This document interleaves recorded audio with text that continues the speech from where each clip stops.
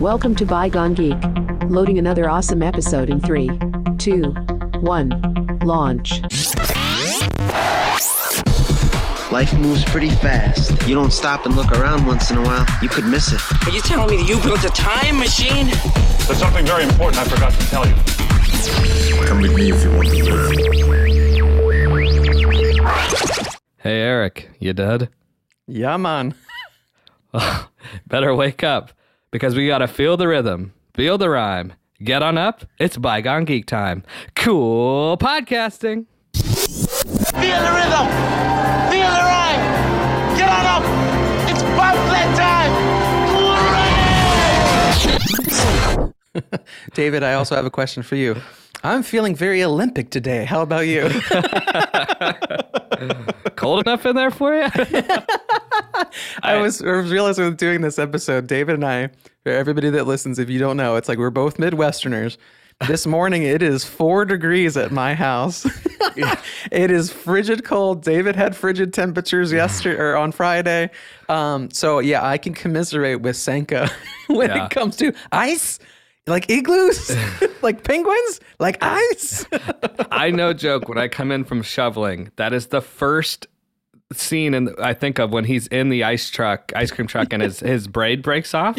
Yeah. I think of that with my mustache and stuff, and I'm like, oh my God, it's going to happen. And it's a fear that I have, because then I'm going to be a giant, hole in my beard and stuff. But I think of him every time in that scene. Yeah. But man, we for those who don't know, Eric and I trade off intros, and I got super lucky that this one fell on me, because I had to start it that way. Mm-hmm. Like, it's one of the most, we just would run around saying it on the playground and stuff, that chant, and it's just so great. And I'm so glad we're giving some love to Cool Runnings, given it's winter time, and it's just such a great movie that it's one of those, like, when we talk about like Terminator 2 or some of our Holy Grail type movies, The Crow, Best of the Best, those are, I'm so glad we give love to those too. I think Cool Runnings is one of those sports hidden gems. Mm-hmm.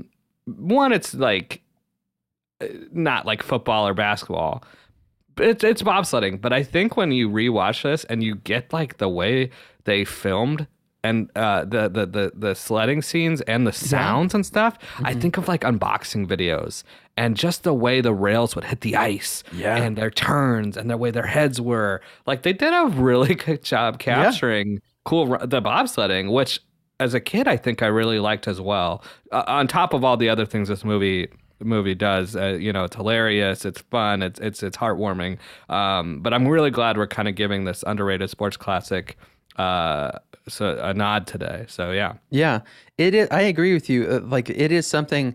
As a kid, I was realizing that this movie single-handedly introduced me to two things that I didn't know a lot about, was the island of Jamaica and the sport of bobsledding. Like, as an 8-year-old kid, when this came out in 1993, it's like neither of those things did I really know as being a Northeast Ohio kid, So it was super cool to see these characters and how the storyline develops in this movie. But you're right. Even as an adult watching this movie, the intensity of the bobsledding, especially in the scenes there's a lot of funny scenes, especially when they're doing the push car stuff and the fake bobsled in Jamaica. It's funny.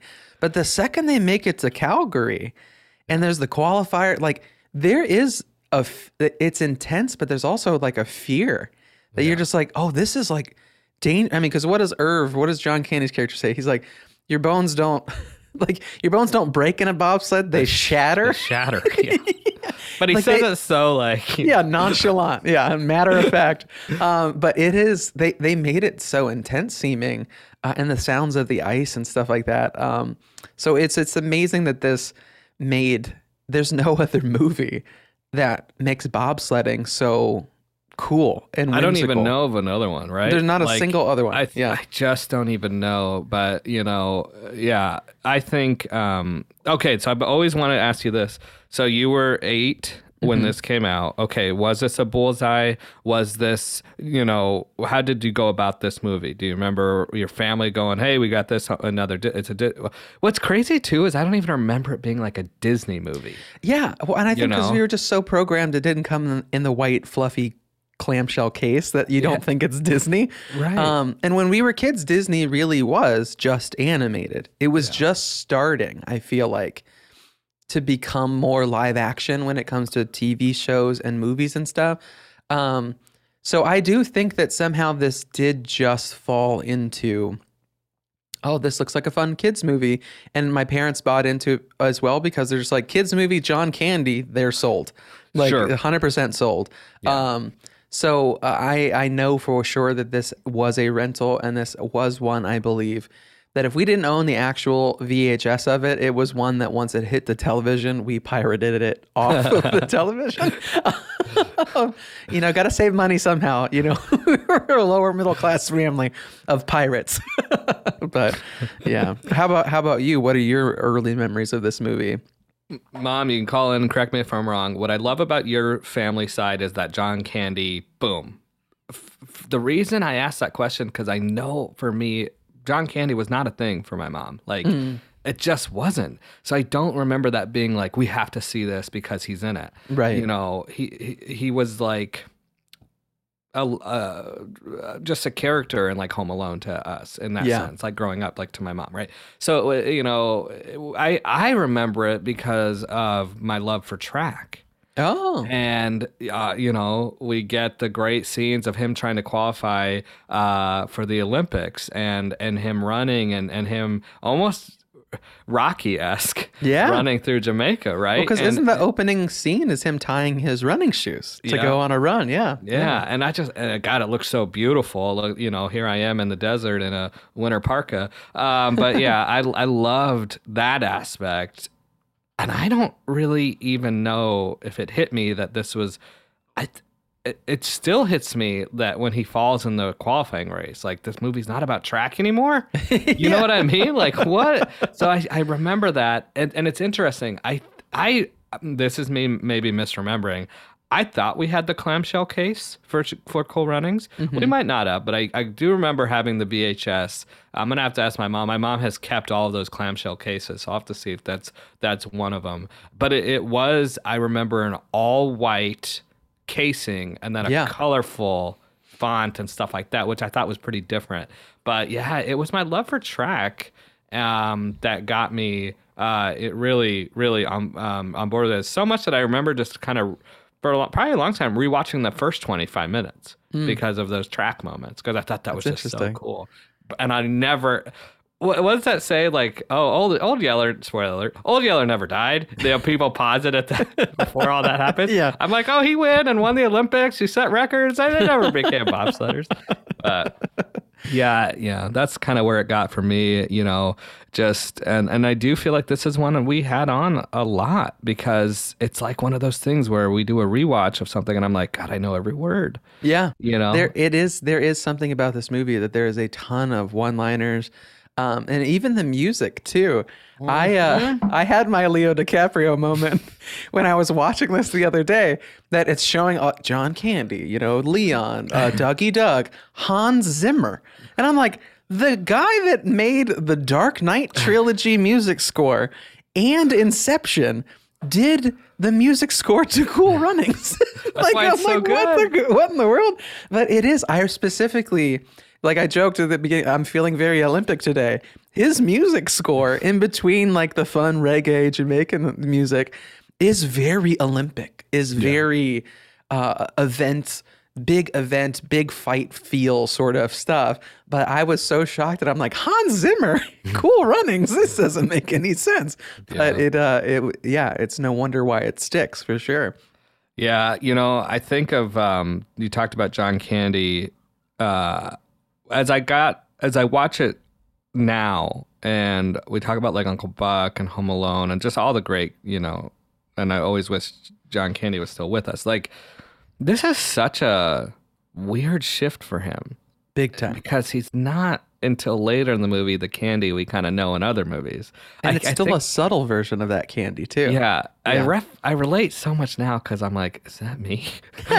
Grumpy and smashing radios and just miserable. I love when he, and I'm kind of jumping ahead here, but I love when he's looking at the photo of himself because Eric and I reference this a lot. There's like a meme that goes around when before your video game plays, it's this black TV and you see yourself and you get like, I love when he's like, look at me then, look at me now. And I'm like, that's all of us. I love that. But I think John Candy's golden. He's hilarious. Yes. But I love him in this, like, just, I don't know. There's something about this character. Yeah. Especially like a grumpy, washed up guy who it's like, to be this Olympic athlete who then gets shunned because of cheating. Yeah. And that you retire all the way down in Jamaica. And I'm assuming, is he the bar owner? In the movie? Because he rips posters off the wall and he breaks a pool cue and a radio. Like, that's a collectible. You're not gonna tape that back. Yeah, I hope he's the owner. That's another scene I love. Right, Sanka and and Derek are they need a coach. As a track kid, your father ran it in 10 flat. I run it in 9.9. Dude, that is like when you hear the Rock's music. Seriously. I'm like, I run it in 9.9. Yes. As a track. I mean, that's what I always wanted to say to someone when I have this time. No, I have this time. I thought that scene is just so Young good. David's like, tell him you're going to hit the Jets, Derice. that was my DiCaprio moment. Yeah, 9.9. Yeah. He did say it in such a confident way. I do it in 9.9. Like he just says it so intense. Yeah. But it is funny when you even think about Derice. Like he was such a good character in this that like taught me as a young kid that it's just like, look at this leadership, look at this kindness, look at this acceptance, even though he was robbed of an opportunity in his main sport in such a horrible way. Yeah. He adapted and realized I can take my championship mentality and pivot into something else. And then I realized that I didn't realize it as a kid, but as an adult, in the same year that Cool Runnings, you have him playing Derice Bannock, Leon Robinson's his name. He then also plays a villain henchman in Cliffhanger. And in the movie Cliffhanger with Sylvester Stallone, he gets in an ice cave fight scene and actually gets killed by a stalactite. That you have Stallone literally shoulder press him above his head into a stalactite in the same year. So he has quite a movie arc. It's pretty crazy. With ice, especially. That's true. Yeah, not a good winter experience. Really bad winter experience. Well, that's what happens. I mean, spoiler alert, we know what happens in the end of Cool Running. So, you live long enough. Yeah, to see yourself become the villain. That's true. That's true. I think of actually I just referenced this with my students about how we had there was a Olympian in the news and one of our recent things, and I was like, do you know how hard it takes to work for something that for 4 years? Yeah. To get this moment, right? I think of 8 Mile. It's your moment, and then I clearly don't know that song.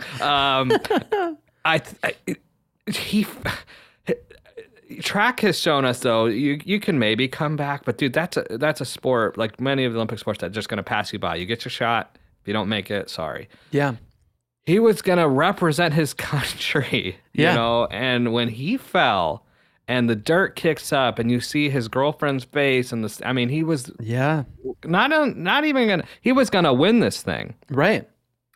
It's just heartbreaking, but you're right. He never gives up. He's like, well, I'm going to do something else. Because I think they said it was boxing or bobsledding, right? And, I think so, yeah. And I think they were talking, like, he doesn't want, I don't blame the man. No one wants to get hit in the face and listen to that. And it's like, all right, I'm going to do this next thing. And, he talks to Sanka. We get that at the beginning of the movie, too, the great, boxcar derby. Pushcart derby. Pushcart, and he's got the helmet on. And it's just a great, fun scene. But, like, they're building their team together, and that's when they meet John Candy. My love for this is when they showed the video and all of the falls and the wipeouts. Oh yeah. But John Candy's watching it so just like you said, nonchalantly, and a lot of this, like, this is it. This is what you guys are getting yourselves into. And of course, I love the reveal that no one is left sitting there. But John, I'll never get that memory of then the enforcer, as I like to call him, when he comes in and he's like, I just want to get out of Jamaica. I'll do whatever it takes. And they're arguing back and forth. You look at John Candy, and I know this is a podcast, but he's just sitting on the the podium with his hand, just like, I think that's not, we talk about this, a non-speaking line. Yeah.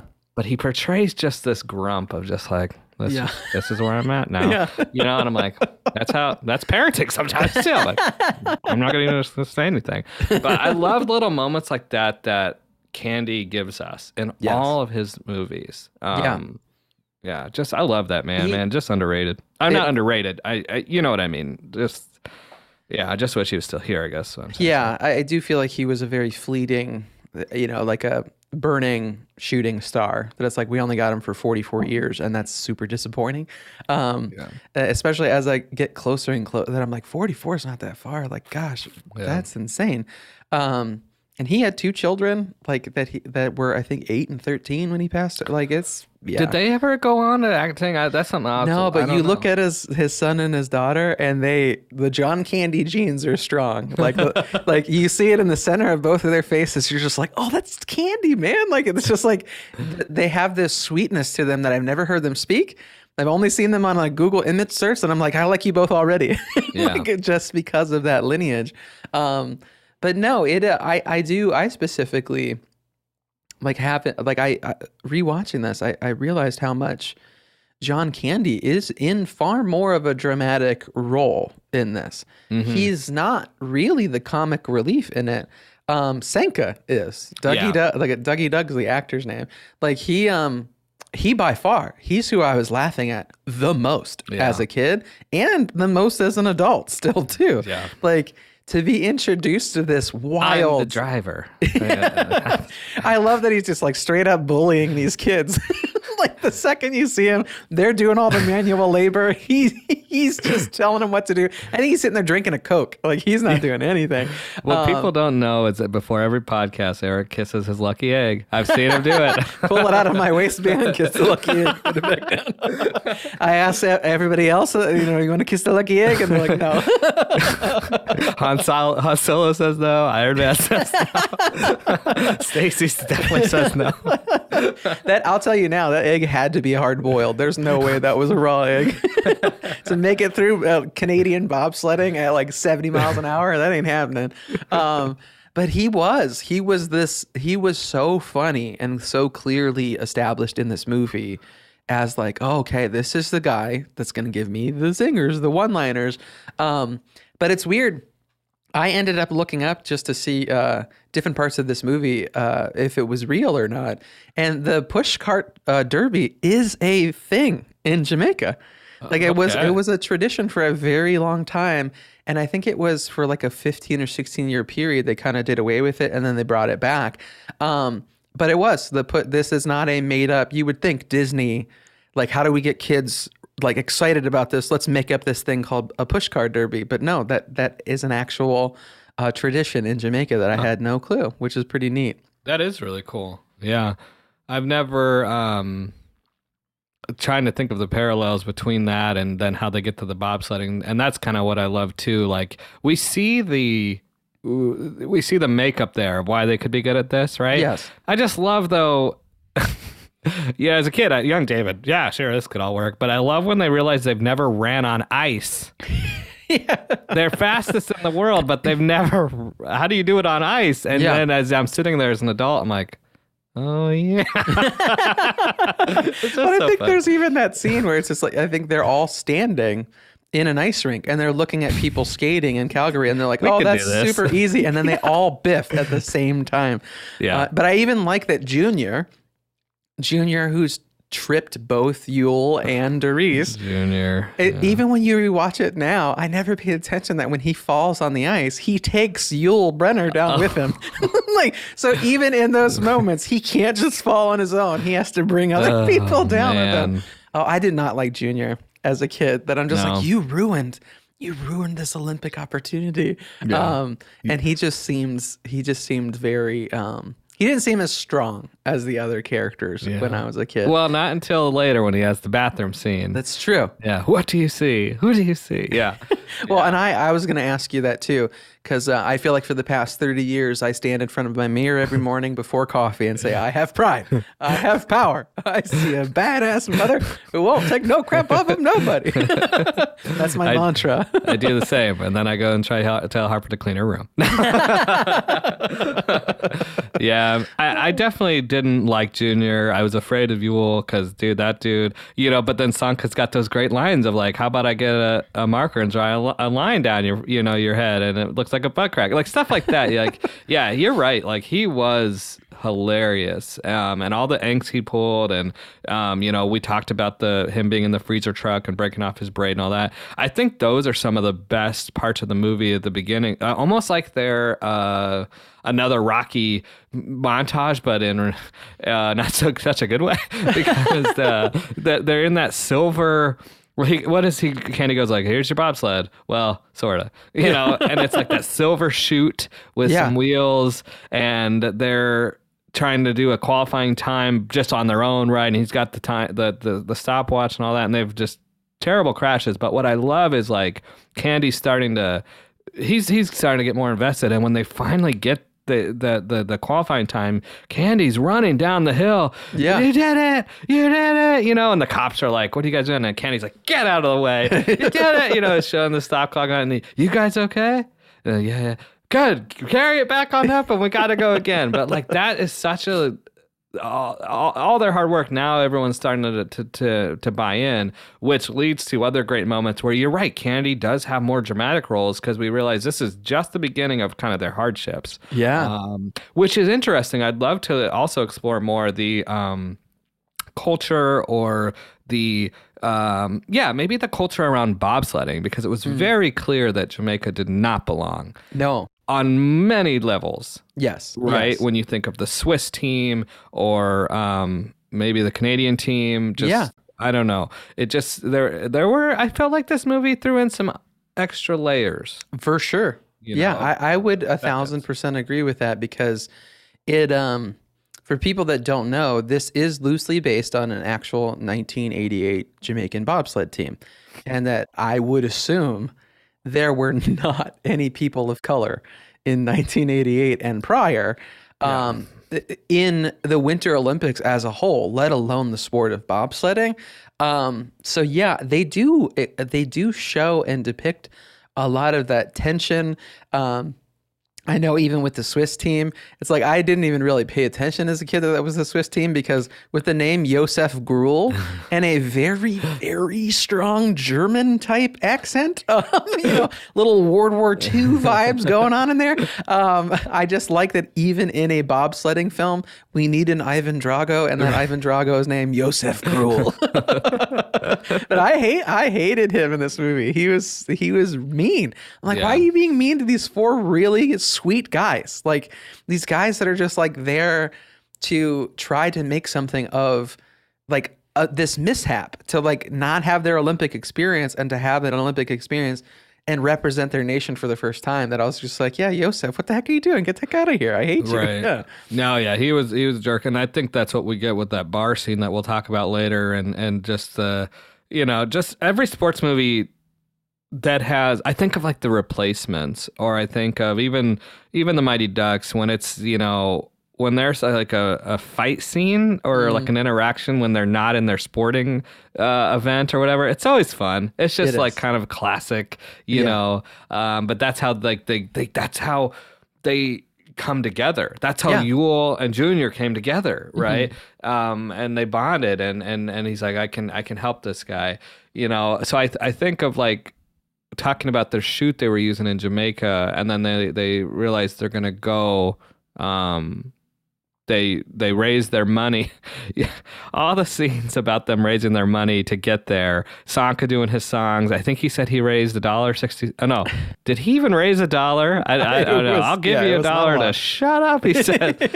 But the kissing booth. Yeah. Stuff like that. As a kid, I totally glossed over all that. I was just like, oh yeah, whatever. Do you remember those as a kid and being like, I don't know, did you have thoughts on that? I feel like I do remember that part of the kissing booth, and I remember specifically when Doris is enjoying it way too much, and he's just eyes closed, expecting the next person, and the girlfriend is just like, you're in deep and she trouble, points bub. like, but then Sokka's up, and then it's an old lady. I remember dying at that, but it made me think of stuff we did as kids for sporting events. But honestly, for me, it was like selling chocolate. Yeah, candy bars, and then car washes, But it's just like a really fun time to go back and think about how to raise money. We had candy bars.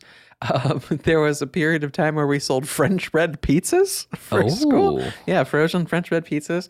And popcorn, like the popcorn tins that had like the cheddar popcorn, the kettle corn, I did those the for caramel. Boy Scouts, yeah. Yeah, and all of it was like mail order. I remember handing the catalog over. Yeah. And you had to fill out the little, by hand, the little like Excel sheet on the back, like with your name, squeeze your address into this tiny little box next to it, and then wait 3 months for you to get it in the mail. The people who made those Scantron tests made those same forms, like the tiniest little boxes. Then you go back next year. Hey, I'm selling these again. Oh, great. How'd you like yours? Oh, they haven't came yet. Oh, just buy some more. It'll all ship at once. I don't know if people ever got their mail-in products, dude. I mean, I remember the catalog of like, this is what you could win for selling all that stuff. Yeah.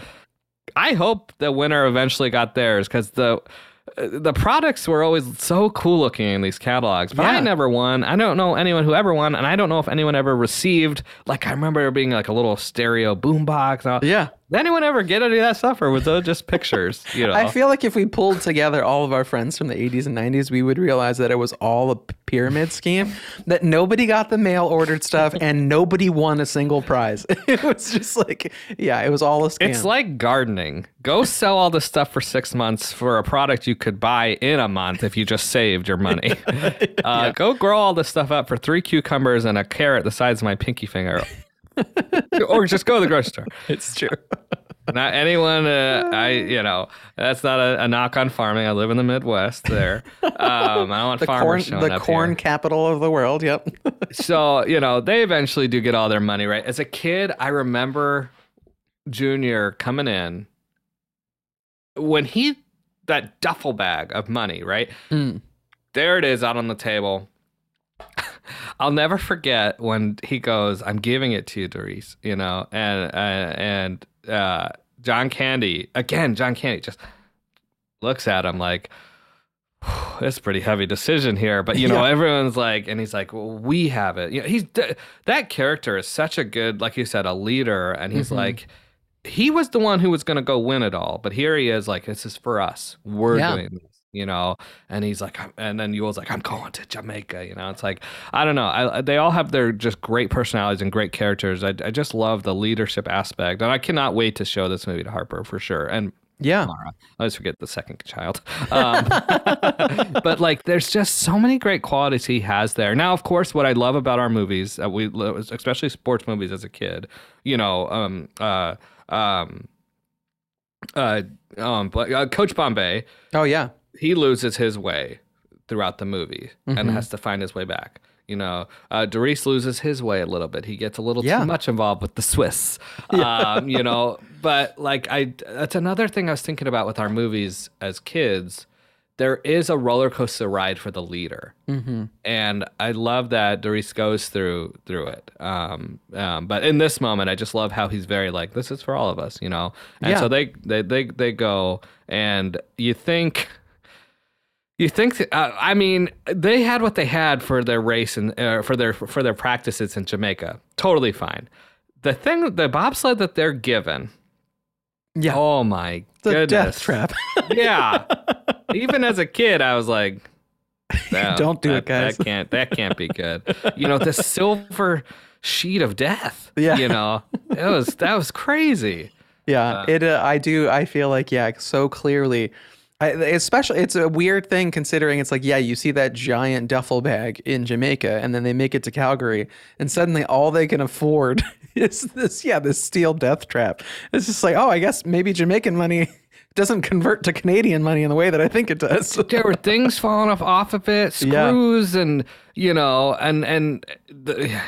they get their. I'll never forget that scene either.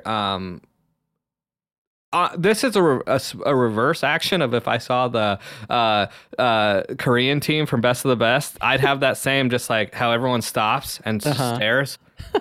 But in this case, it's bad for them because everyone's like, what is going on here? Yeah. Like, not even a peep, right? Yeah. As they're coming out, but. Well, and I love the comedy aspect that right before they even make it to the Olympic campus in Calgary, when they land in Calgary and none of them have winter attire. And I love that John Candy just walks right out into it and just like, I think he just slightly pulls up his coat collar. Like, I'm used to this. I was born in it. I was born in the cold. But I love when like Sanka and everybody is just like, oh no, this ain't happening. And he takes his duffel bag and just wears it over his head. Just his face is peeking out. And yeah, like they're just like I think even John Candy's just like, is this too cold for you fellas? And it's like, yeah, they're from Jamaica. The Bane reference, they were not even adopted under the cold. Oh gosh, that was horrible, Bane. I'm so sorry. So bad. A bunch of marbles right before I did that. But yeah, they had no idea. And is it that scene where he kind of goes in the door, then comes back out? And yes, yeah.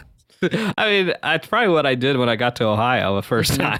Well, I think even Doris looks at Sanka and goes, what are you smoking, Sanka? And he's like, I'm not smoking. I'm just breathing. I'm just breathing, man. Yeah.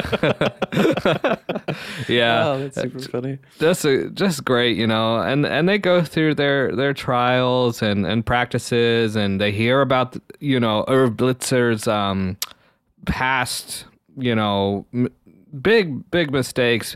I thought it was kind of interesting. Drake was like, "That's no big deal," when he was told about the cheating. Yeah. And then kind of the just some growing there for him, and like the weight of like how the guy was like, your whole country and getting stripped of all your titles and being a disgrace and all that. It was like I don't know, just a learning moment. But we talk about this too with some of these movies, like how there's redemption. Mm-hmm. And I think that's another reason why I still think Cool Runnings has a lot of staying power, because there is some redemption there, and we've seen that with our heroes in 20 to 30 years later. Yeah, maybe they've made mistakes throughout that time, but yeah, I thought it was interesting. And then we kind of, as a kid, I'll never forget their first time trial was at night. Yes. And I just thought that was sick. Like, yes. And even when that scene hits now, I'm just like, oh my, it's just something different about them doing that at night. Yes. Well, and it's also because I feel like leading up to, I feel like there's so many times that you would think that we wrote the same notes for our episodes, because I have in my notes that I specifically remember because right before the nighttime qualifier is the uniform reveal, where John Candy has them it's just you don't even see him, and he's just like, you got to look the part sort of thing, and flips the light switch on. You got the yellow helmets, you got the representation of the Jamaican flag, but they're predominantly in the shower. like a black suit. And even just like the way that they filmed the excitement in all four of them's faces, and it specifically with Doris, that I feel like when Doris like sees it and he gets up slowly and looks at it, that he understands that like, oh, this isn't just messing around in a push car in Jamaica. This just got real. Yeah. But yeah, when they're all suited up and the Hans Zimmer music is just sounding just slightly Olympic the first time, it's like, and it shows their feet walking on the ice, coming up to the steel death trap that isn't painted yet. Yeah, right. But yeah, them picking to do it at nighttime, and even what Irv's ex-coach is just like, oh, we know we said we had to do it in a minute too. Now you have to do it in a minute flat. And I'm going to be the judge. Yeah. I'll be up in the tower. You're just like, another hammer hit on these guys. Really? Yeah. And I remember this being really the first scene where just like you talked at the beginning of the episode, the intensity of the sounds of bobsledding, it was so intense in that moment. I'm getting goosebumps just thinking of it. Yeah. The way they filmed that. Yeah. Well, because even if you think about it, when they're walking up to the track to take off, it has this subtle, whimsical, Olympic sounding music. But the second they actually make it down the chute, there is no music. Right. It's just the sounds of the ice and the clanging and the banging and the steel and all that and stuff. like swiftness and Yeah, you know, it's so cool. And then I feel like when they cross that finish line and you have the back and forth between John Candy and the watchers, like a watchtower, like, what's the time? What's the time? What's the time? And all four of them pull their helmets off so quickly and look at that clock. Yeah, the big and clock. it's like 59. It's like just a hair under 60 seconds. Such a cool scene. Such a cool scene. Yeah, I really, you know, it's the way they did it. Here's something that I love about movie magic and why we do this and why we still have a love for this stuff, because we know in our heads that they'll qualify. Yes. Otherwise, the movie's over. The credits would roll and we're just like, well, that was short-lived. You know, so we know that, but they made you think they wouldn't. Like, they made you forget all of what happened before and what's going to happen after, and you're locked in. Yes. And you're almost in this bobsled with them, checking that time too. It was so well done and just kind of scary of how... No, I would not be signing up for a bobsled race anytime soon. I'll tell you that much. You're getting like 80 miles an hour. Like their necks. Yeah. No. I don't even ride wooden roller coasters anymore, so I'm not getting on a bobsled.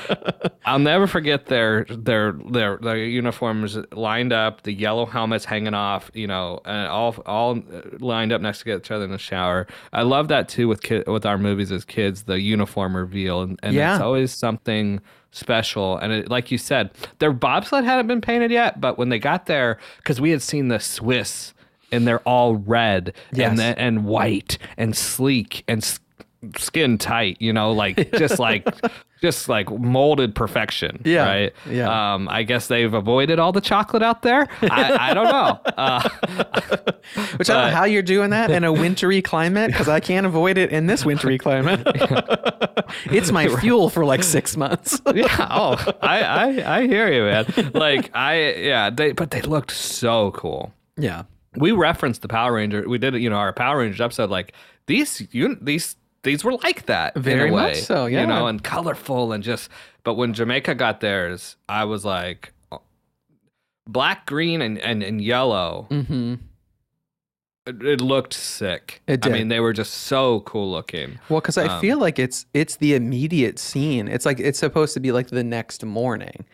They're shining the front end of their newly painted, which it's impressive as somebody who's done paint projects, you know, within they did a good job in sub-zero temperatures. Somehow it's perfectly done. Like, you know, we'll write off that movie magic part of it and, you know, chalk it up to that. But once seeing that gray, you know, bobsled of death being painted like that and so glossy, and it matches the suits that you just saw in the nighttime trial, and they're so happy. They're all drinking their glass bottles of Coke. They keep cheersing, and it's just they're giddy. They're giddy that they're like, we're Olympic bobsledders now. We qualified for the Olympics, and it's the typical sort of pivot in the movies that we love the most.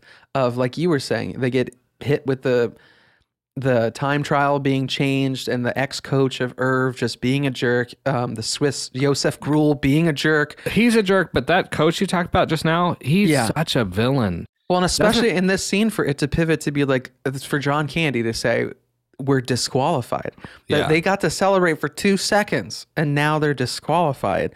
Such a jerk. Doesn't he have that classic villain face though? He does. Like, you know, I'm blanking, but like a James Bond villain, or you know, Die Hard, Cliffhanger. He just has the hair and like chin, and I'm like, he's such a villain, that guy. You know, and mean looking. Oh, very mean looking. Yeah. Well, and I feel like he's just. Him and the Yosef guy by far are like the main opposition throughout this whole movie.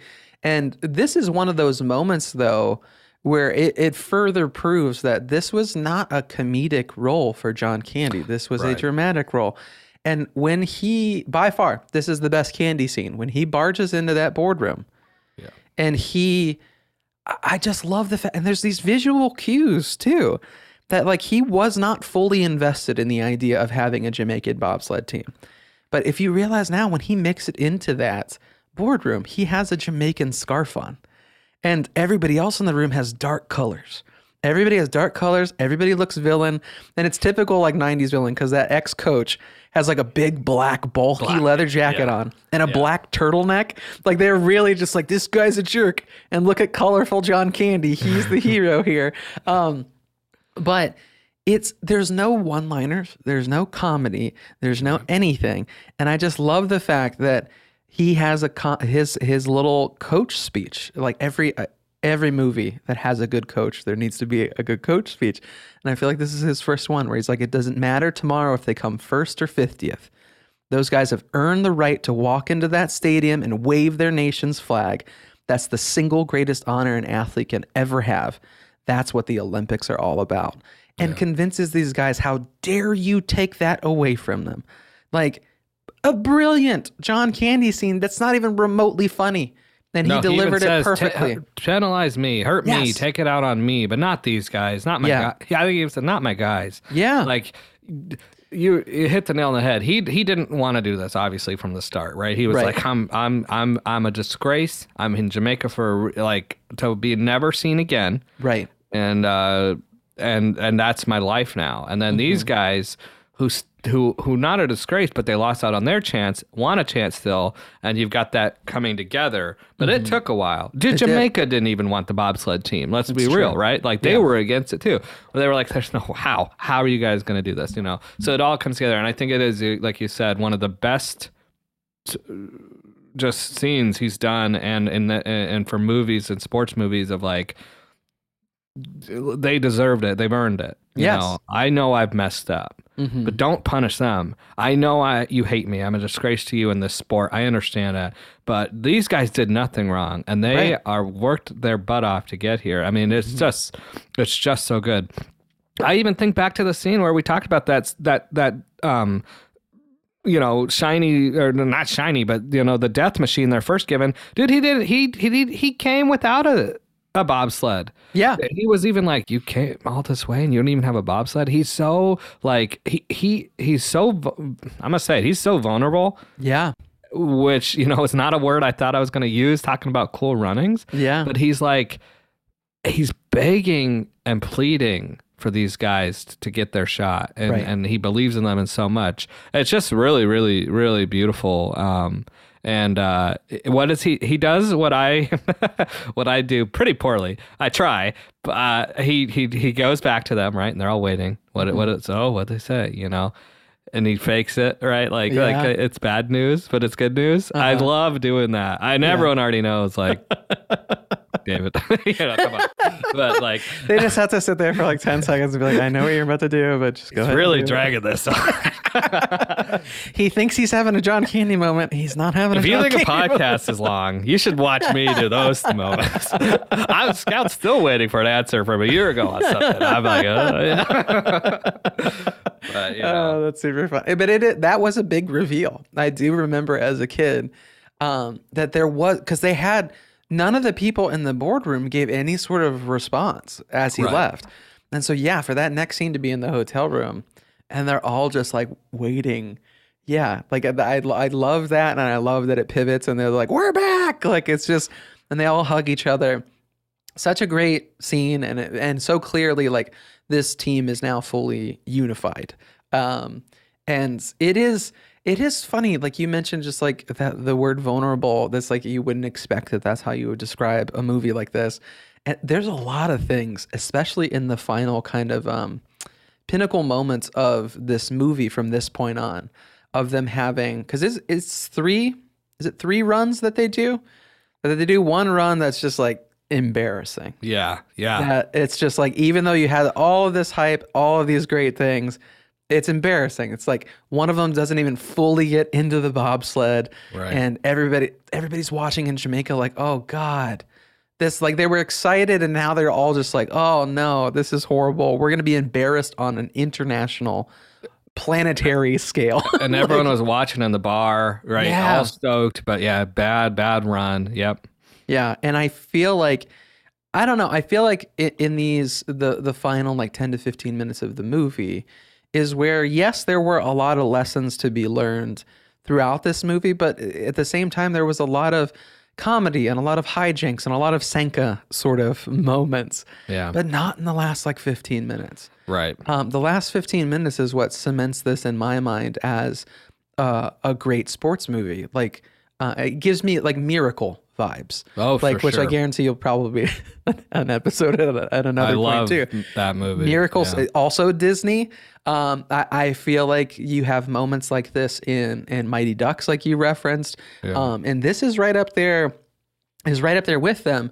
And I don't know about you, David, but like when you were a kid and even as an adult watching this, I know that you said that you have those chill-inducing moments for the qualifier, but what are your emotions when they're heading into the final run in this movie? I mean, you've got the build up to that was insane because I also think of like Junior and his dad actually coming there and like true. taking I forgot him, about that. You know, like it's just like yes, they're all together and then boom, what's the next thing? Oh, it's his dad. Yeah. And he like stands up for himself and we get a really great moment later, but it's like it's the reason I love sports. I mean, and it's a great movie for this. Like I was hyped and I was just like kind of like a win, lose or draw. Here we go, you know? And again, the way they filmed everything and the way they here's something we haven't said. They were the underdogs. I mean, clearly, but I mean, they were really like not even meant to be there. Right. And yeah, I would love to know if there's you said, I know this is like based partially. I wonder if anyone ever made like a documentary on the real team. It's funny. I never found an actual documentary on it, but I did look up specifically.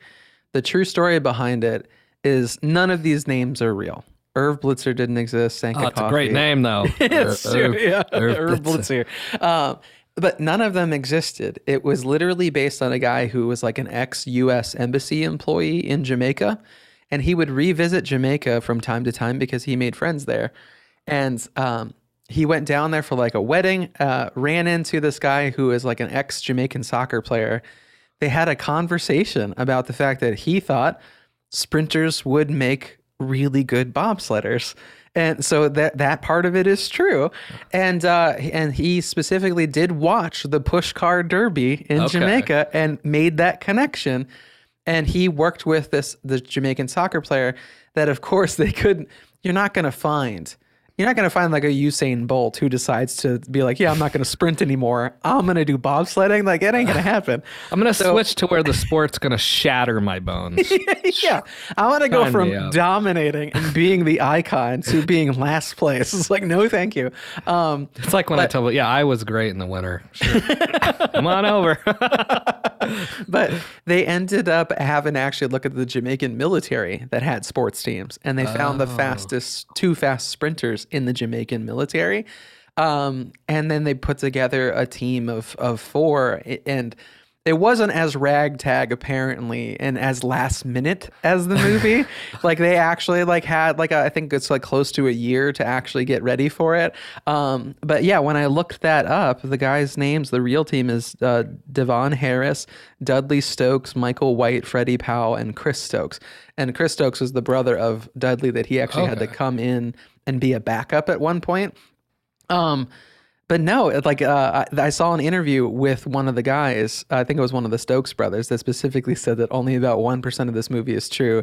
And that part is the crash, that the crash did happen. And Spoiler alert. Spoiler, oh God, no. It's like I didn't even build up to it. But no, it is interesting that they competed in 2- and 4-man bobsledding. So historically, the first Jamaicans to bobsled was a 2-man bobsled in the same 1988 Calgary Olympics. Oh, wow. Yeah, because honestly, the 2-man was first and then the 4-man came later. I didn't even know 2-man existed. Yeah. Wow. Well, and they even have 1-man where you go down head first. And there's like, you're literally on just a sled. It's called the skeleton, which is appropriate because you're just going to break your skeleton. I'm on the no man team. Is what I'm on. I mean, yeah, that's a really cool story, and I do love that 1% is true, because young David's sitting there, hyped, super stoked, wanting. This is a sports movie, so in my head I'm like, yeah, they're gonna win. Somehow they're gonna go from dead last to winning. Again, young David, toys do not move by themselves. They get that run, and then you start seeing the little screws shimmy and out there, and you're like, wait a minute, what? And their run was solid up until then, right? They're hitting every turn, not losing any time on those turns, and then. You're seeing and then the middle gear, or like the handle thing inside the cart is messing up, and you're like, what? And of course, it is even hard to even watch now, honestly. Like, I don't even like watching that scene, the way they crash, because it's just, I don't even know how they filmed that, because with the way their necks and the way they're turned over, and like, they do not, they really show their necks on the walls as it's moving, and so it's a hard thing to really watch, to be honest, because it's done so well. Well, they're doing 80 miles an hour. And I don't care if you're wearing a helmet. 80 miles an hour, and you're rubbing against the ice like that. No, that it's with the intensity. I mean, it's hard to watch. I do blame the announcer, though. I realize as watching this as an adult. Did he jinx them? He jinxed them. Oh. They're going down, and they're going super fast, and he references how fast they're going, and then he says, even though they have a rickety sled. And I'm like, you you jinxed them. You didn't rigged. Say it. Much like the NFL, it's rigged. We try and keep it, we don't stare a lot of we try and keep the podcast relevant for years and stuff we're trying to say, but there's one. But actually, I really do think this is cool too, that we are discussing a movie, Cool Runnings, in Black History Month. So that's another really cool thing for the pod. But yeah, I mean that Here moment. We are just thinking, winter movie. It's the winter. I know. That was not planned, folks, but we'll take credit for that. Right. No, if the cold's coming to kill us, it's going to kill you too, but through the pod. But in winter, your bones don't break. They shatter. And then freeze and then remold again. I would you ask me, young David probably would say they should have won.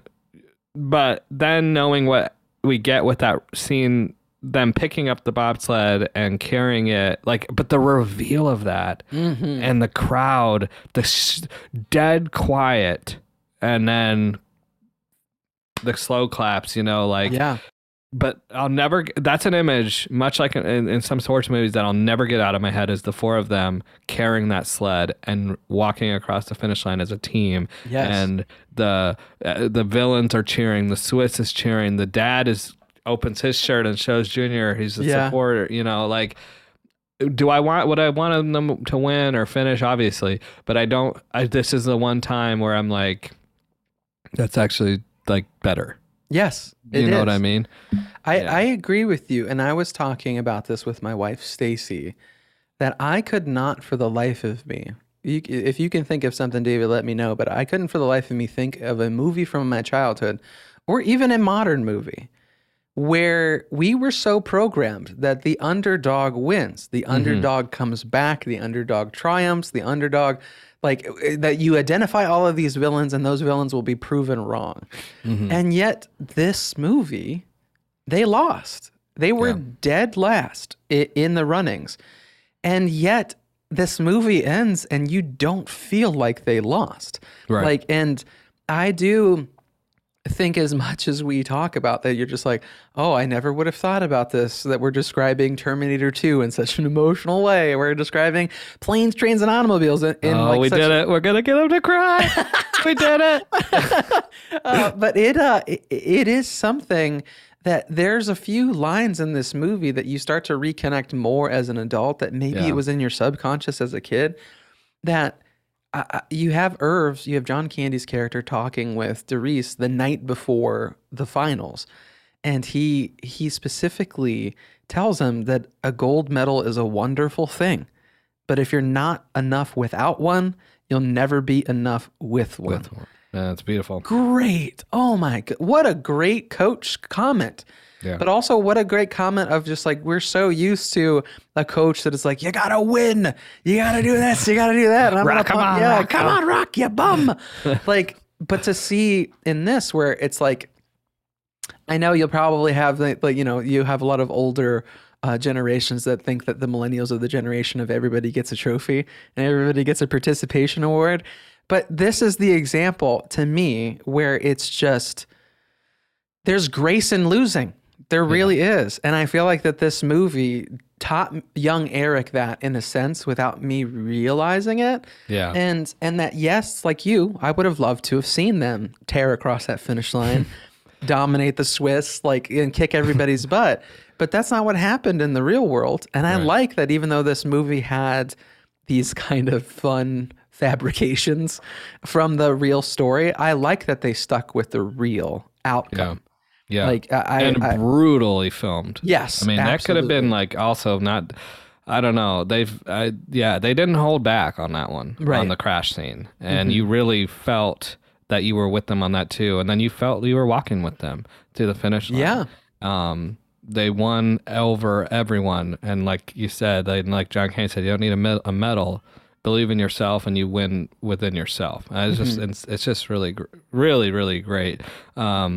I thought of the, I referenced the track scene of like how I always want to do that, 9-9. But now we can do it with Eric. Everyone, I cried in 10 flat. Eric can be like, I did it in 9-9. I will always dominate in showing emotion. No, it is a tear. I mean, I teared up watching that scene as an adult just because you're like, it is heartbreaking, but it's also like, what is that? Like bittersweet almost? Or, it is. Yeah. Because there's something about them coming together through it all and still finishing. Yeah. And it's like a wrestling trope. Like, when Brock Lesnar loses, he still like looks strong. Like they still came out strong. They really did great. I mean, yeah. I think it's the sled. The sled is the true villain. But yeah, it's a beautiful, beautiful movie that I do think as a kid I cared more about the fun and antics, and that's great. That's what it's about. As an adult, though, why it's still relevant and still something we're talking about, and still something I'm gonna continue to rewatch and show is because of the messages that are just in there. Yes. It's just there. Yeah. This is really good. Well, I feel like when you combine that with the fact that this is also, I mean, it's 1993 and based on the 1988 Olympics, like good on Disney for actually doing a movie where you have 4 lead characters are people of color. Mm-hmm. And at a time where it says, I can't think of any other movie that was that way. And I like the fact that when you even think about it, there was part of me as an adult when we were going to do this episode. And I'm like, oh, it's like they didn't think that these 4 young actors could carry a movie. So they brought in John Candy. It was my like negative thought. But then I realized, I'm like, no, John Candy they didn't make him the center of the attention. They didn't make him comedic. I like the fact that he played more of a dramatic role. And I was invested in all of them. And I feel like that's very impressive considering I was an 8-year-old white kid in the Midwest. Sure. And yet I watched these 4 guys as heroes. Yeah. Like that's amazing, especially in 1993. That's amazing. And I feel like that's one of those things why we need more of that as time goes on. But yeah, you would think, especially with this being like the 30 years of Cool Runnings, like 93 to 2003. Wow. Yeah.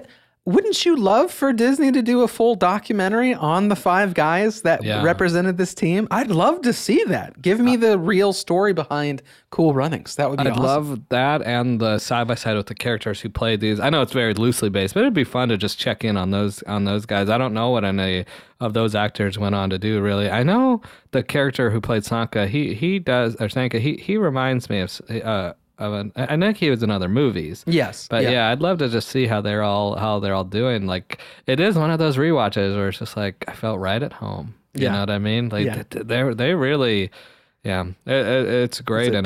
Peace be the journey. That's how you felt while you were watching it. Yeah, man.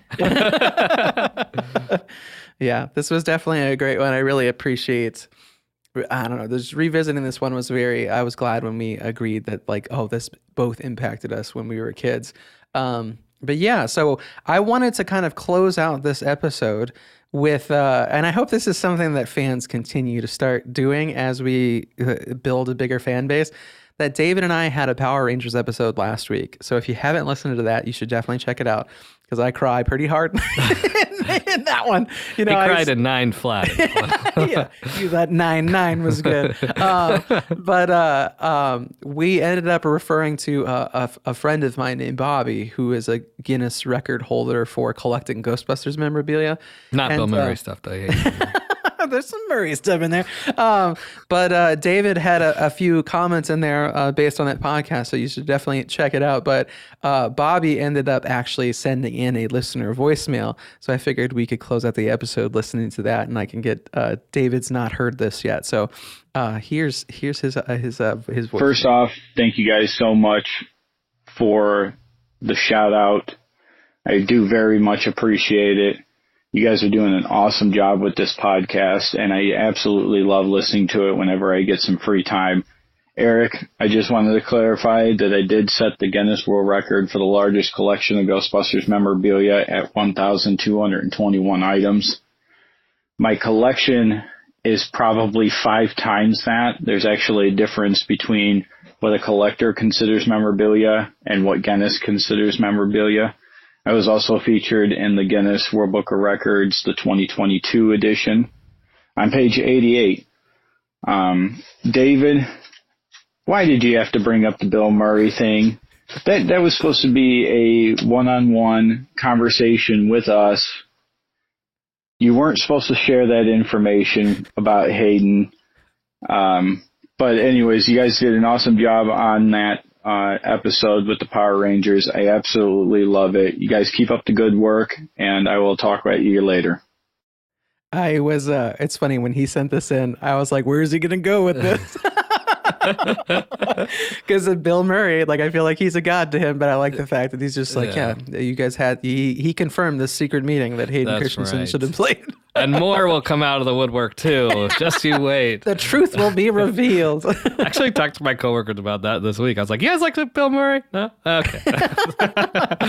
Sorry. I think it's because Groundhog's Day was just happened. Yeah. So, you know, yes. But yeah, that was really great to listen to. And thank you for just the kind words. And holy cow, your collection. Yeah. I'm gonna have to look at photos and just everything.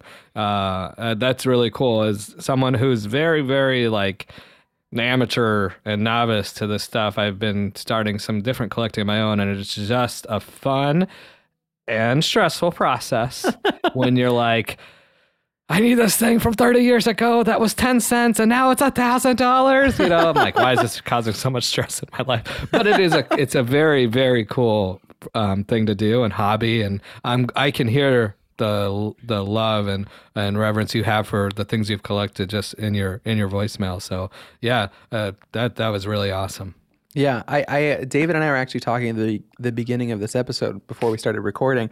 I think we will in the future, in the near future, do an episode about the idea of collecting at our age, that it's just like what that means to us from our childhood. And David even mentioned of like, what are the toys that got away that you wish you would have kept, that mom sold away? Yeah. That maybe mom sold at a yard sale and you had to now hunt down with 10 times the inflation attached to the price. But like, I think that'll be a fun episode to do, to hear people talk about their collections. Cause I know personally, and I feel like you've made reference to, David, even when friends of yours have sent in, flashback stuff for episodes, they tend to attach photos of things that they have on their shelves that they're proud of, that they enjoy. So yeah, I think we're going to put something together like that in the near future. So be sure to look on like our Instagram or our TikTok or YouTube or any of those platforms, to where, if you got something to share it. Like it's I joked with David, what do collectors love the most? Sharing their collection with other people. Like it's like to show people your holy grail items, to like see the excitement or hear the excitement in other collectors is a very fun thing. I mean, that's how. I mean, Harper asked to play with mine. I'm like, no. So yeah, that's why they're on a very tall shelf behind you. You can't play with this. This is why you're not going to go to college, because of how much this was. Are you kidding? No, definitely we will. And I think you said this, but yeah, any other episodes, I think our voicemail link is always live, and you could always message if there's an episode that you like, or you know it's coming up in February or in other months, and you want to throw a comment down. We're always happy to chat about it, and that's been really fun, just hearing everyone's different viewpoints and takes, and all the hate for Bill Murray. It's just really, really great. So thank you, everyone. Keep that ball rolling.